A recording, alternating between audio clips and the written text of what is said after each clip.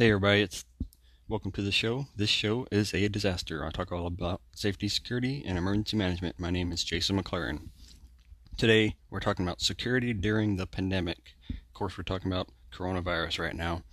And I kind of thought about this topic when I was out yesterday grabbing some essentials at Walmart, and I noticed that hardly anybody was on their phone because they're all looking at everybody, seeing how far they were from each other. And I kind of thought about this, and then kind of thought about the reverse on how people need to be, more strategic now on what they're posting and what they're doing.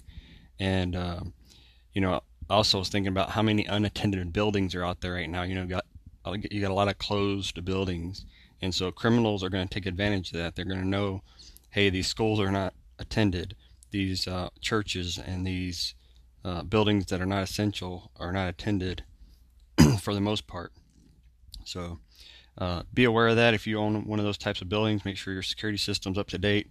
Make sure that you have some kind of infrastructure in place to monitor that, or you have your essential personnel there, like security guards that are able to, monitor that building.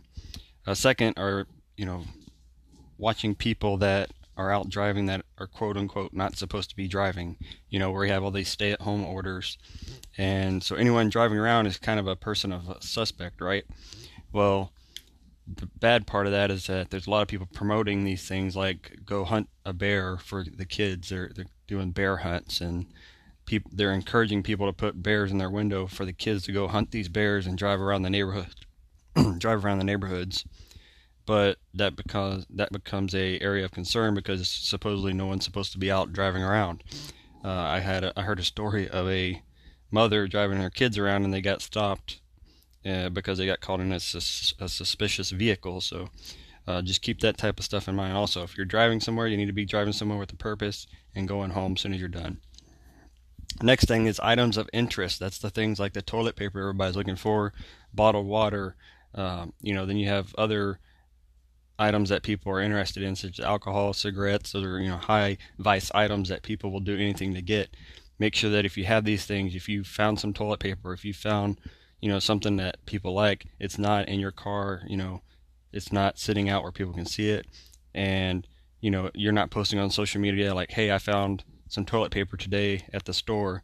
Now people know you have that at your house, so they're gonna see you as a person of interest on something that they can get what they need. So, and then the next thing is anti-gun posts. Make sure that that post you posted back during the 2018 election that said you're anti-gun, or the sign you have on your window that says you're anti-gun.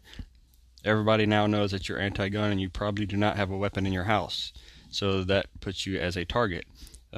Make sure that you've cleaned up your social media, taken down any signage that demonstrates what you're about. It's all about free speech, but right now you don't want people knowing that you don't have a weapon in the house. So just make sure that while you're out and about, you're keeping that distance from everyone, keeping your eye on people, make sure no one's following you, and just keep all these things in mind while we're under this quarantine. Thanks for listening today. See you next time.